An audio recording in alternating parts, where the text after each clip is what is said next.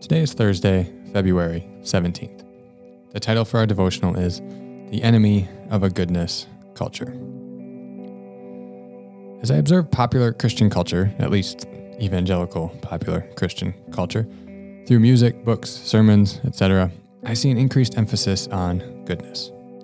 I don't have statistics to show this, but that's just my impression. I think this speaks to our desire for goodness in the midst of the numerous high-profile stories of corruption and toxicity within churches and church cultures.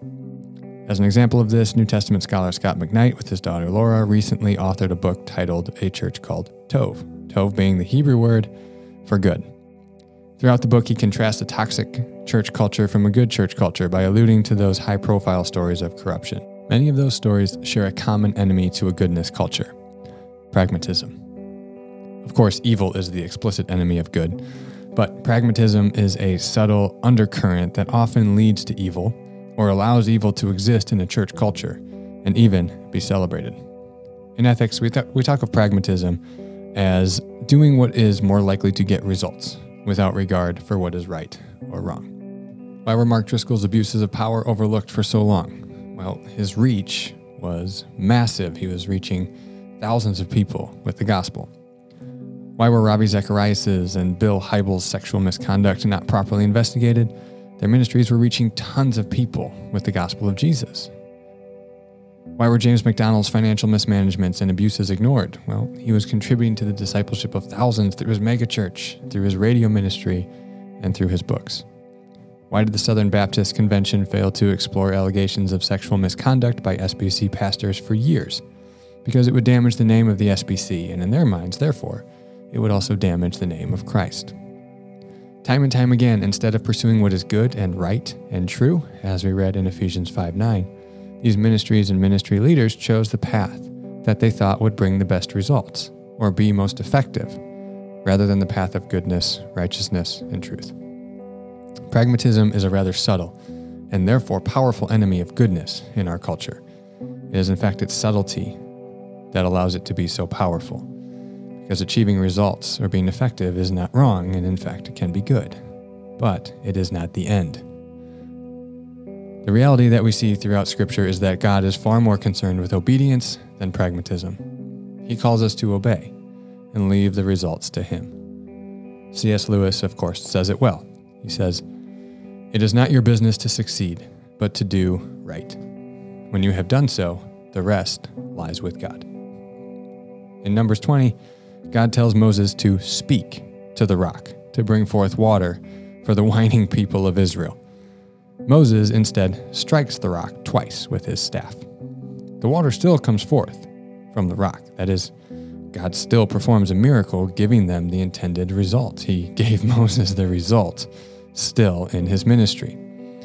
But Moses disobeyed, and he is punished rather severely for his disobedience. Numbers 20:12 says this, "But the Lord said to Moses and Aaron, because you did not trust in me enough to honor me as holy in the sight of the Israelites, you will not bring this community into the land I give them." So Moses was not allowed to bring the people of Israel into the promised land, which he had given his life in the mission of.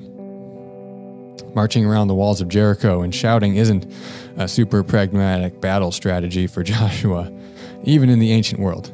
Yet that is precisely what God called him to do at the Battle of Jericho.